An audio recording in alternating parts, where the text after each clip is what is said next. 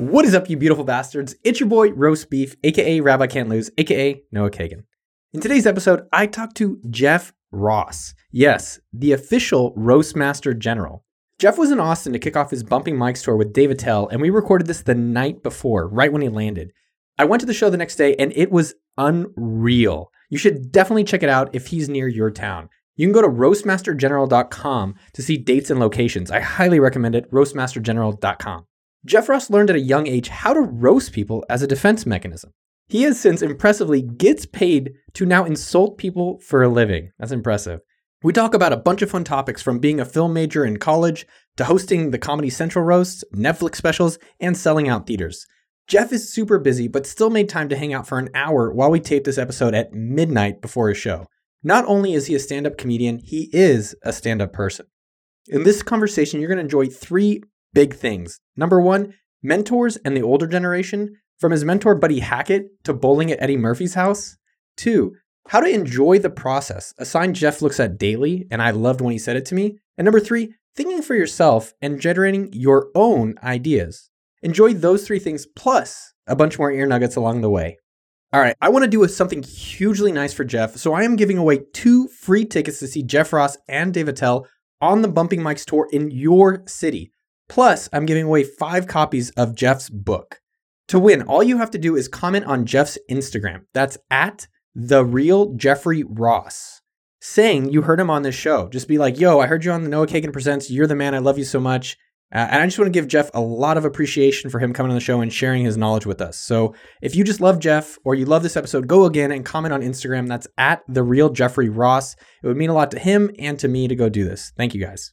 Also, a special pre-show shout-out listener to Delphin of USA, and he is the co-owner of the Generator Lab in Austin, which I go to pretty often. He mentioned that he listens to every single episode, which really means a lot. I appreciate that, homie. Yeehaw! If you want a shout-out in a future episode, you know what to do. Go leave an iTunes review. I check every single one of them. They make my morning whenever I see it in my inbox that there's a new one. We're on with Jeff Ross. Hi, Jeff Ross. How you doing? This is pretty wild. It's awesome to meet you. Oh, yeah, same. Yeah. I've been a big fan for hours now. So what do you love most about the show? How short the episodes are. I heard one that was like 5 minutes. Was that your favorite one? Yeah. Well, one thing you said when we first walked in, you said that you were doing this as a charity, as a nonprofit to help us out. But you said that a lot of people were douchebags to you or didn't really give you the chance. What was that like coming up? Yeah, I mean, it was really hard. You know, I mean, nobody's rooting for you. I didn't have like a big family support system as far as my comedy career. When somebody is nice to you, you remember them forever. And when somebody's mean, you don't forget. Sometimes you'll get over it. You can't hold a grudge. I mean, it's a tough business, but you just remember all that stuff. So yeah, you guys seem like nice guys. I think so. Yeah. Do you remember like the first break or first nice, not break, but like nice thing that you started experiencing where someone hooked you up or took care of you? I remember up at Catch a Rising Star, Louis Ferranda and Rick Newman, who owned the place, they let me hang out by the bar and be the backup comic. I remember I offered Jackie Mason tickets. I paid for them myself to come to one of my shows, and he didn't show up. And I always kind of like remembered that because I was a big fan. So when people blow you off, you kind of remember that too. Did you ever see Jackie later? Yeah, but decades later. So we had a great conversation. But yeah, I was a big fan. I saw all his early Broadway shows and stuff. My Aunt Bess used to take me, and she was one of my early supporters. She would take me to Broadway shows. She even came to see me perform once, and she was wonderful. That's awesome. How did you deal with the rejection early on? Did you just say, like, I'm going to do comedy no matter what? Was that your dream? No, I just took it. I didn't deal with it. I mean, I dealt with it by letting it hurt me. It was tough. You know, I didn't have a big defense mechanism.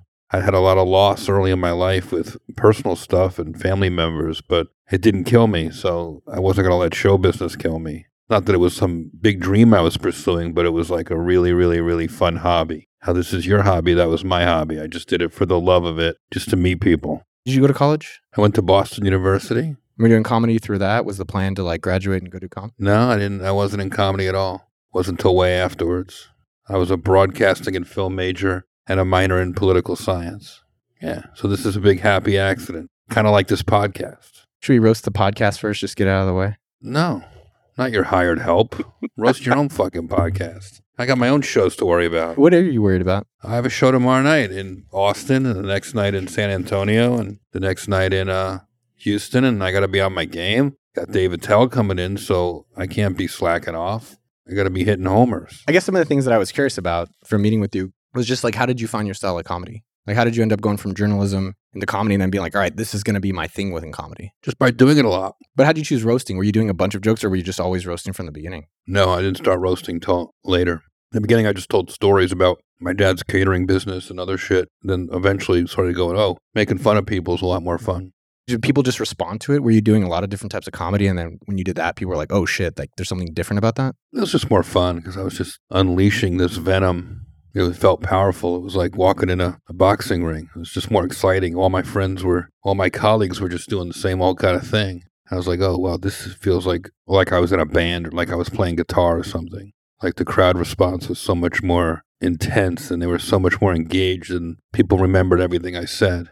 It felt like a good lane. Was it right away when you started doing it that people hit? Yeah, first time. Do you remember any of the first jokes or first roast stuff? At the roast, yeah. I was roasting Steven Seagal. No one knew me. He was like the biggest movie action star. I said, it's like 2,000 people there. I realize a lot of you don't know me, but I feel uniquely qualified to be here today because I'm also a shitty actor. And I didn't even know if I was a shitty actor, but I knew he was. I was thinking like maybe were you picked on so you wanted to unleash on a lot of other people? I think roasting is a great self-defense against bullies. Bullies try to intimidate people, but we all know that they're vulnerable and they're weak. So if you can humiliate a bully, then you got them. I mean, I got picked on, and I used roasting to fight back. I was wondering, I was like, man, I wonder if after the roast people come and punch you or like fight you or just like take it really badly. No, that's never really happened. How was the Steven Seagal roast? That was the greatest. Really? It was so fun. Steven Seagal. I was like the first movie star I ever met. Is there any roast that when people roast you that actually hurts your feelings? Every time. No way. Yeah. Really? Yeah, it's hard. They make fun of me. I'm sensitive and I have to learn how to take it or I'd be a hypocrite. But of course, the jokes, they're vicious. You can't sit here and pretend that they're not great jokes that aren't thought out. And I mean, some jokes are stupid, but sometimes, especially when a friend roasts me, and I have a lot of friends at these roasts, it hurts. What have been some of your highlights for your roast? The ones you're like, these are like my, my Olympics of roast, or are the ones that come to mind? Justin Bieber, Flava Flav. Pop stars are always kind of really funny. Musicians are really fun to roast. Those were good ones. Charlie Sheen was a good one. Roasted Donald Trump a couple times. What were some of those roasts on him? I think I said his book, Art of the Deal. I asked him why it was all chapter 11s. Something like that. I had some good jokes. Like I knew where his soft spots were early on. You can't make fun of his finances. He doesn't like that. The thing that we were talking about earlier, I want to come back to the college stuff, but pro athletes train, like go to the gym, they're doing that. Like how does a pro roaster train? I write the jokes. I go to a comedy club, try them out, tell the audience who I'm roasting, and work the material like it's my act for as long as I have. Sometimes you have a week, sometimes you have a month to prepare. Just like learning a script like an actor. But I'm constantly changing it and updating it. And once I kind of know the jokes and the angles I want to take, I can almost learn it and then forget it so that I can improvise on top of that. Can you walk through like the anatomy of a roast joke? Like a roast to Bieber? Like, do you have a joke that you kept working on and refining? I guess I'm curious like how the process actually is to create a joke and how long it takes. Because I think you got to watch his videos. You got to listen to his music. You got to get familiar with the subject. There's always one or two jokes that are like right off the top. Like you could just read the tabloids and it's almost like judging a book by its cover. I called Bieber the King Joffrey of pop. So it's like the king of pop, which he kind of is or was, right in those years. And then Joffrey was just killed on Game of Thrones. So there you have a joke, bringing a pop culture idea into his bad attitude and his partying behavior. He had just crashed a Ferrari. So that's one. That's like an easy one. And then, you research them. I just roasted, Bruce Willis and Alec Baldwin. I watched all their movies. I watched all their interviews. I read the book that Alec Baldwin wrote. I really like it's method roasting. I go deep. Like how much time does it take to prepare for that? As much as I have. If they tell me 2 days before, I work for 2 days. If they tell me a month, as soon as I hear the name, I can't stop thinking about it. What have you noticed that people respond to? Like when you go on stage and you say a joke and you're like, that is funny. Why are they not getting it? They always get it. Every time? I mean, if you miss, you miss. It's not their fault. It's not my fault. You just got to try again and meet them in the middle. I mean, everyone's here to have a good time, and I'm certainly trying. So if it doesn't hit, it doesn't hit. But there's no frustration. It's more like I'm no more frustrated than if I'm a pitcher and I pitch 2 balls before I hit a strike. I just keep going until you hit. You have to trust that you're always going to land right side up. Do you get nervous? I don't think I get nervous the way you think people get nervous. I get maybe anxious, or I get a little more intense than, more focused. It might seem nervous because I'm kind of like pacing or just burning off energy. And I feel pressure, big show like that. But that's why I like working with Dave Attell, because we share it. Like my brain has to work double overdrive because he's so good. But I just kind of try to enjoy the process, enjoy being up there, enjoy all of it. I guess I was thinking, do you ever accidentally roast someone you don't intend to? Like, I was thinking you're in Starbucks and you're like, yeah, I want what's your drink of choice? Black coffee. Black coffee, that's great. And then you have your coffee that people should judge. Is there an online site or somewhere they can check it out? We did a 2-day holiday pop-up, Roastmasters Mean Beans. You missed it. Sorry, folks. Next Christmas. All right. Well, if you check out Thick Skin with Jeff Ross, it's my favorite podcast. I listened to it before mine. Really? It's on my phone. I love it. Really? You haven't put it out in a few weeks, I noticed. Yeah. What happened? I took a vacation. So do you ever go to Starbucks and accidentally roast someone you don't mean to? You're like, oh, your shirt. And they're like, here's your black coffee. Does that ever happen to you? No, I definitely try to turn it off. And people kind of get it. Occasionally, if I'm out at night and people are drunk, they'll be like, roast me, roast me. People want to talk about the roasts, which is fun. But rarely do people like follow me down the street roasting me or asking me to roast them. Do you ever roast yourself? I was just wondering if you wake up in the morning and then go in the bathroom and be like, Jeff, and then I don't know, some joke. I think if anything, it's the opposite. I tell myself lies, compliments. Look how good you look. You beautiful person. You're really going to do something great with your life today. Positive affirmations. Do you do that a lot? Sure. I don't know if I do it literally, but I definitely don't look in the mirror and start making fun of myself.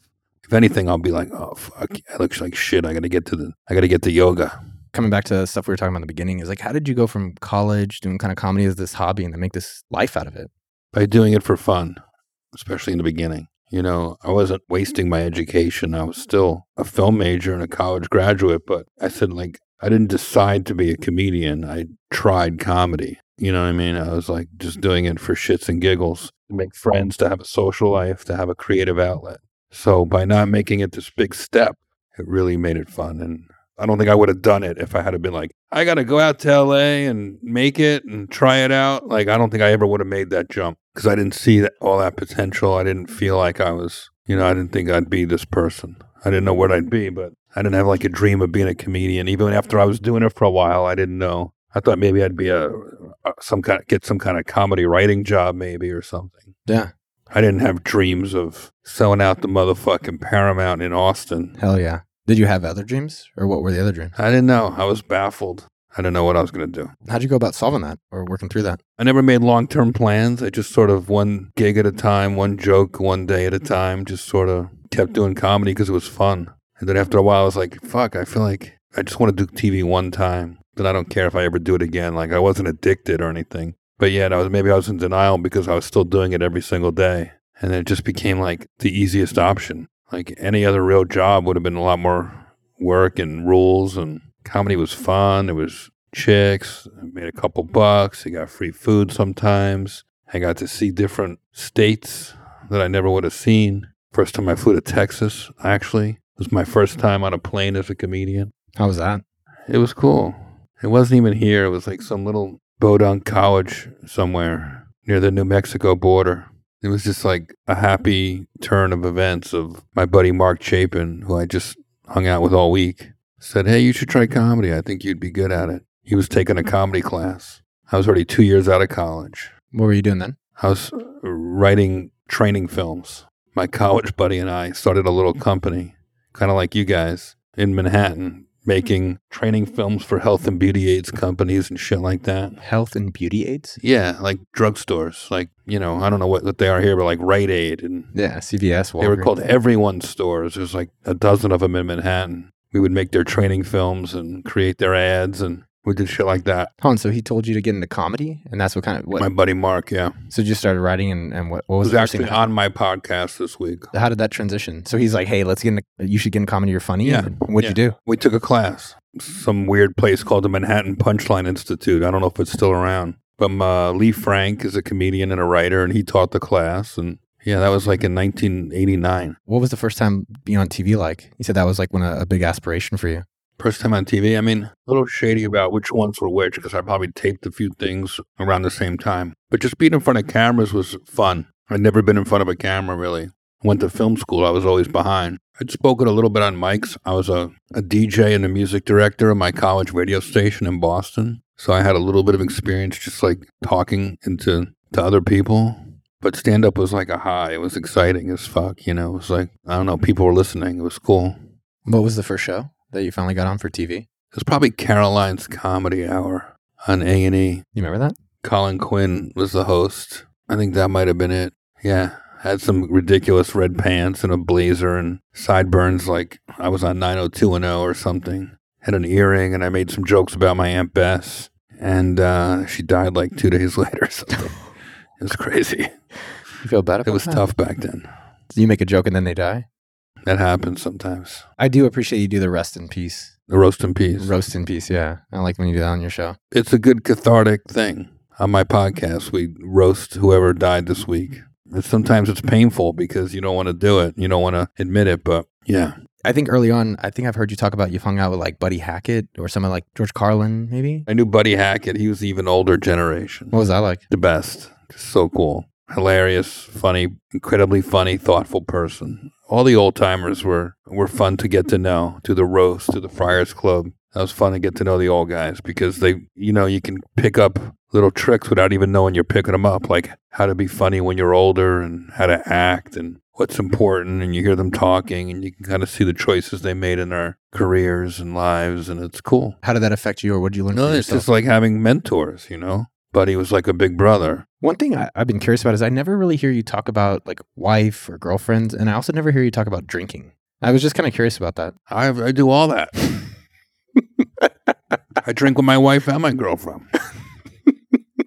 Drinking's great. But, you know, I mean, you know, I'm more of a pot smoker. But I'll have a drink occasionally. For all your roast stuff, do you normally keep like a log? Or how do you normally organize all of your thoughts around jokes? Because like some of the times I've noticed there's like certain comedians taking another joke and then they make an alteration and so forth. Oh, yeah. Do you have like a diary? Do you have Google Doc? Do you have Microsoft Word? Depends what I'm doing. You know, most of it goes into the Notes app on my phone. I record my sets. If I need to listen back, I'll listen back. If I have something longer to write, I'll break out the laptop and you sit there like any other writer and just try to find it. You know, that's the heavy lifting. That's the real work right there. You know, going on stage is fun, but, you know, coming up with all the shit, that's the job. I mean, that can be fun too, especially when you hit something you know is going to work. But performing's super fun. It's the travel that's hard and it's the writing that's the challenge. For the people in the audience, a lot of the audience is like entrepreneurs, small business owners, people coming up in the world and creating their I guarantee you there's no big business owners listening to this. So I'm sure there's a lot of entrepreneurs and small business owners. Yeah, I don't think the senior vice presidents of General Electric are like, let's see what Noah has to say. You don't know. I hope I'm wrong. I hope I'm wrong. We're going to send fan mail, like one piece of fan mail. I'll be like, I am Noah's fan. I'm trying to think of a company, like the U.S. Postal Service. Or the guy who ran Nissan that just snuck out of Japan. How did that happen? You hear about that? He did it in basically a big roadie box. Like he was a set of drums. They took him out. No way. Yeah. They put him in a box? He put himself in a box, and he had two guys who look like roadies carry him out to a private plane. Are you a big news buff? I noticed that you got really interested and excited about the politics a bit. Yeah, you got to care, man. You got to do comedy about stuff, and you got to know what people are thinking, and that stuff's important. Just to ask, if there's some jokes on your notes that you can share? You said you wrote some jokes on your notes app. Oh, well, all the time. Right here it says Greta, SeaWorld, Cousin Milton, Stevie Wonder, Bieber, Trump farted, Peter Bread, Pope. So, you know, a lot of it is just sort of things that try to trigger something. I wrote, my dick is so big, I'm always in a long-distance relationship. I wrote, microdosing mozzarella sticks.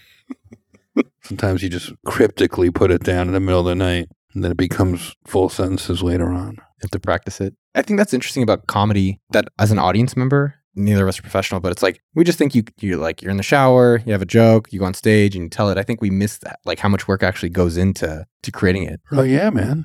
It's a job. Like anything else, you know, the more you put into it, the more you get out of it. The more you make, the more people respond. How do you not make it a job? Like, how do you not, keep it as your hobby or as a fun thing? It helps, you're touring with a buddy, which is what I've been doing, helps. And I have my friends who work on my shows with me, and I try to bring people I care about along for the ride and try to enjoy the process. I have a big neon sign in my house that says that. Enjoy the process? Yeah. I think that's, what does that mean to you? But it means enjoy the process. What does it mean to you? I think sometimes it's easy to get bored for myself. I notice I just I'm doing something and then I haven't mastered it all, but I've kind of understood it. And then I kind of want to move on to the next thing. But I definitely think there's more there, at least for myself, to go practice it more or keep doing it more. I'll do something for a year and then kind of take a break versus all right, what if I just kept going with it? Well, that's the process. So are you stressing about the break? No, you need the break. So you're enjoying it. You're not sweating it. ETP, baby. Enjoy the process. Write it down. Well, for the big business listeners, big money listeners, we have a lot of big companies. Let's talk Fortune 10,000. For someone who's I want to be a comedian. I'm kind of curious what the salary looks like over that type of career. I mean, it's nothing and nothing and nothing and nothing and then something and then a little bit more and then something. And if you're going into it for the money, it's a lost cause. Yeah? Because you're going to do most of your jobs, most of your shows for free for years. And I still go on for free all the time just to work on material for when I am getting paid. So if you think about salary, you have to think about it in terms of, not the gig, but the year.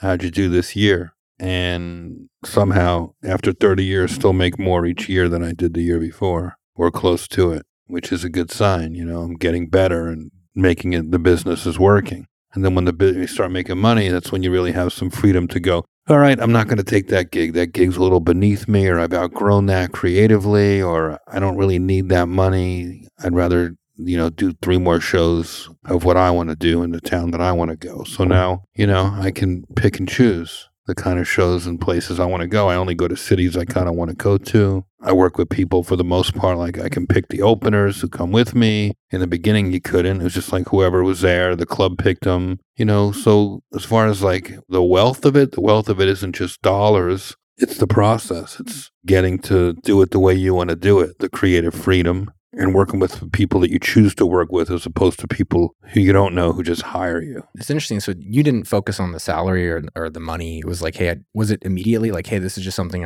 I'm really enjoying. I can see myself doing it? I knew that if I really worked hard at it, I saw right away at the open mics that I was funnier than most of the beginners. And then as I started to move into the regular, more mainstream clubs, I saw that those mainstream bigger comics were showing me some respect. And I was a good enough judge of character to know that they weren't fucking with me. They didn't need anything from me. They were vicious to so many people, but they would be all right, you could go on at the end or whatever. So you start to see that other people see it. And that's a big vote of confidence, especially, when you can't go home to your parents who are telling you how wonderful you are. I never had any of that. I never had, the wife and saying, you were so funny, So it was I had to get it from the outside. I had to really read the people that were hiring me and you have to stick up for yourself. You have to make sure that you're not making bad deals and, you can't just rely on some manager or agent. You really have to think these through yourself. I have a good support team and, I've been with my managers and agents probably 10 years and that's good because it's good to have some stability. But as far as what you want, you really have to think it through yourself, especially when you've been around a while because you have to know what you want. If you're renting your first apartment, you kind of take whatever's available in that neighborhood that has good parking and, hot and cold running water and air conditioning. But once you can afford what you want, you really got to take the time to find what you want or you won't be happy. So I enjoy working with Dave Attell. I enjoy, working on my own shows. So I do the shows I want to do. It was hard in the beginning. I turned down stuff that would have paid better. Good paying gigs in order to do creatively what I wanted. So there were some hard choices along the way, but what were some of those? I don't know, hosting a game show before I really knew what I was going to be and who I was going to be. And it didn't appeal to me at the time. In some ways, I wish I'd done it now because the money would have been so good. It would have bought me all kinds of freedom and fun. But got a lot of money offers to do cruise ships and kind of hackier acts along the way. But, you go, you know what? I really want to kind of stay true to what I like. Do you feel like you have the freedom you want now? Pretty much.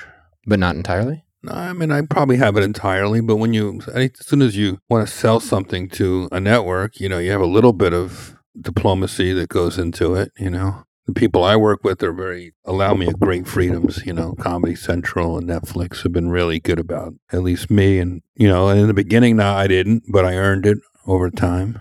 You kind of earn it, and then you learn to expect it. Part of that is, like I said, generating your own ideas and your own shows. You know, if you can't generate your own ideas, you have to get cast in other people's ideas, and then they're the boss. But if you come up with your own shit, even if it's not as big, it's yours. It's like your podcast. You know, you get to control it. What does your support team look like? I have a manager and an agent, and they have helpers, and my cousin Ed sort of helps me produce my shows and comes with me to a lot of gigs and sort of tour manages, helps me write. We write together. We do the podcast together. I have another helper named Eddie who helps me also. And is your cousin's name Ed? Yeah, they're both Eddie. Shout out to the Eddies. You know, it's not much more than that. Keep it pretty tight. I do a lot of it myself. One of the things that I took away from chatting with you, or I enjoyed, was how you said like Buddy Hackett and these other people that you learned from. Like, how would someone work with you if someone's like a young, you know, up and coming comedian? Well, the easiest path has been through the roast battles. We do them every week at the Comedy Store, and that's kind of first stop for a lot of comedians when they get to LA or when they want to start doing open mics. They try doing the roast battles on Tuesdays in the Belly Room at the Comedy Store on Sunset Boulevard. And a lot of my best friends now, and a lot of the people who write for me and appear on the roast battles and appear on the roasts and helped to write the historical roasts and performed on the historical roasts on Netflix, they all came through those roast battles. So I would say that's a good spot. What's the balance between people helping you write versus you doing your creating your own? We as an audience assume it's like always like the one person. Like I just watched, is his name Neil Brennan? Yeah. I didn't even realize he actually helps Dave, I guess, write a lot of Dave Chappelle's jokes. I didn't even know that. Dave writes his own jokes, but they wrote a movie together and they created the Chappelle Show and wrote that together. Okay. Yeah. And Neil's brilliant. I work with him every night at the Comedy Store. He's great. Yeah, no, I mean, I write most of my stuff myself, but if I'm working on a TV show like historical roasts on Netflix where you're writing for all these different characters, you know, you have a writer's room and it's a collaborative effort and you're writing for a lot of different people with storylines and stuff like that. And it enables me to also then perform it and promote it and produce it and edit it. You know, you have a whole writer's room. You know, for instance, we roasted Abe Lincoln and Bob Saget played Abe Lincoln and John Stamos played John Wilkes Booth, and there were other characters, so we had to write all their scripts plus my script, and, you know, it's a lot. Sometimes it's a group effort. Yeah. But I still look at every single script and go over it and, you know, punch them up and rehearse them and kind of make it all filter through my taste, my voice, my sensibility. How do you decide what to do in your career? There's stand-up, and then you came into roasting, and then you did TV, which you really wanted to do. And then, you know, you've done like the Netflix thing, which I think definitely elevated you. And then you have you create your podcast. I guess I was just curious how you think through that stuff. I guess it's fun. It can't cost too much money. Like the podcast is a hobby. It's for fun. It's not like I have to fly to Vegas every weekend to do it. I just do it in my basement, in my house. And you just do things that are exciting. I don't like to repeat myself too much, so I like to try different things. You know, writing and directing and producing and stand-up and pumping mics and roasting and roast battles. Like, it's all the same, but it's all different. I don't get bored. You have to keep your audience surprised. You know, those are always the best shows when you're like, whoa, I didn't see that coming. What was the process for the bumping mics? That's what you're doing in Austin. You're on tour over that. Yeah. Did you have complete control? Did someone come to you? Did you do a stand-up with Dave? Like, how did that come to be? Well, you never have complete control if you're working with Dave, because Dave has complete control. Dave's the force. You got to try to harness him. And it all happened organically. We were just goofing off at the Comedy Cellar late at night, and Dave would bring me up just to fuck around and get our yayas out. I'd fly in from LA to New York. I'd just go visit him at the Comedy Cellar or see who was hanging out. And inevitably, Dave would bring me up, and we just started messing around trying to make each other laugh. And I saw the potential and pitched it up to the Just for Laughs Comedy Festival in Montreal. And we did 3 nights up there. And it was a real scene. And all the big stars jumped on stage with us and came to the shows. And then Netflix had the idea of doing 3 episodes and making it a series. Nice. And yes, we have complete control over it. One thing I've been wondering about people at different levels of fame and attention, did you notice like the different steps? Like, hey, I'm on like the circuit level, or then I got on a TV show and then on the Netflix. Did you experience that? And what's that been like for you? You never feel it that way. You just feel so incremental. You don't see the steps like that. Not till you look way back. You have to look 10 steps back to even see that you went anywhere. It'd be like taking a hike and every step looking back. I don't have time for that to think back or pat myself on the back too much. Or So it's not something you're as like intentional or considerate about. You just kind of keep going on the things you enjoy. Yeah. I know it sounds so obvious, but maybe it is that obvious. It sounds like for you, you're just like, hey, where can I keep working on my craft? What are other things I want to explore professionally? Right. It's not like, oh, how do I get more fame, or how do I like climb a ladder or do other things? No, the fame, the ladder, and the money is always the last part of the thought. It's more like, this will be fun. Oh, man. I'm thinking about doing something at NBA All-Star Weekend. I'm going to the Super Bowl. I could be making more money doing other stuff, but you get a gig like that, it's like a lot of action, a lot of fun. It's exciting. So I let that guide a lot of it, like quality of life, enjoying the process, as opposed to I made an extra, X amount of money, but I missed the NBA All-Star Weekend show to do a comedy club in Irvine, California, which is also amazing. Shout out to Irvine. Love Irvine. They're very good to me, but it's not as exciting as the Super Bowl and shit. I was thinking it's pretty surreal. Like, is it ever surreal to you? That you're like, all right, I'm going to invited to like that Super Bowl or the NBA All-Star show to go and make fun of people? I went bowling at Eddie Murphy's house a couple months ago. That was pretty surreal.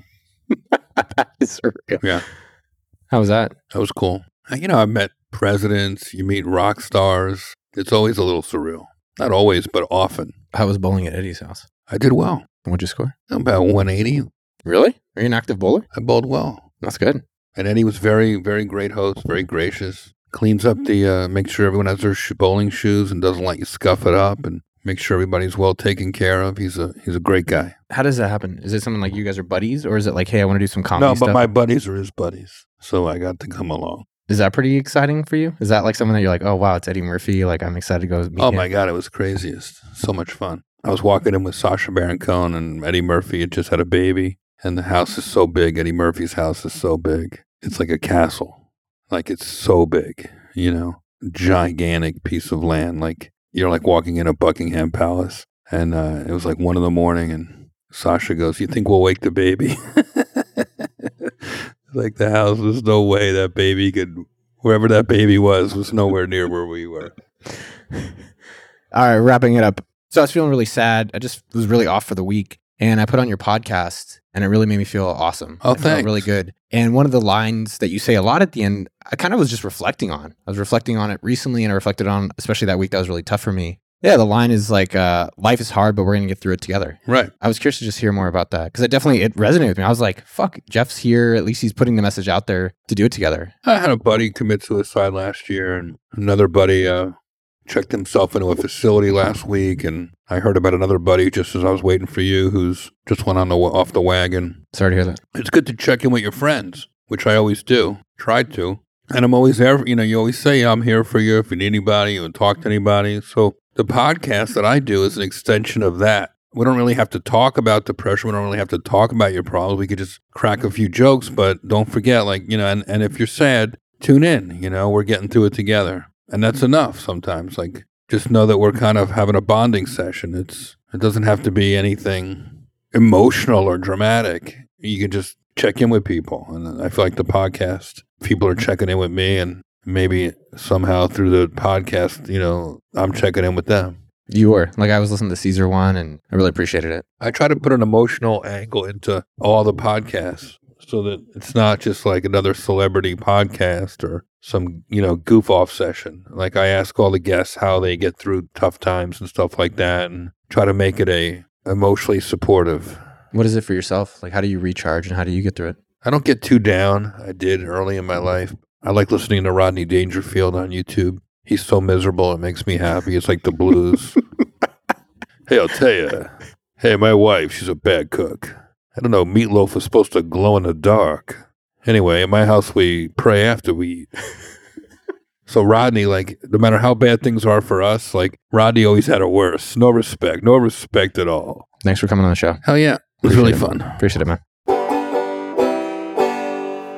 Well, that's a wrap. I hope you loved the episode. If you did, go check out Jeff at The Real Jeffrey Ross on Instagram and go see the Bumpy Mics tour. It is so fucking funny. I'm giving away free tickets to see Jeff live on tour plus 5 of his books. Just comment on Jeff's Instagram at The Real Jeffrey Ross that you heard him here and you love the show. That's all you got to do. Comment on Jeff's Instagram at The Real Jeffrey Ross that you heard him on the show and that you loved him. I will check out and give away all that stuff to you sexy bastards. Next, text a friend you love them. Yo, dog, let's go do an open mic together. And before you go, let me know what you thought of the episode by emailing podcast@okdork.com. I read them almost none of the time. And a final special thanks to Jason at podcasttech.com. I say this every week, man. You the best. You the best, dog. And thanks to Sean, David, and Mitchell at The Door team for making everything happen. And a special shout out to Justin from Louisiana at Sumo this week. You're the man. It's been a long time. I'm glad I met you on Reddit.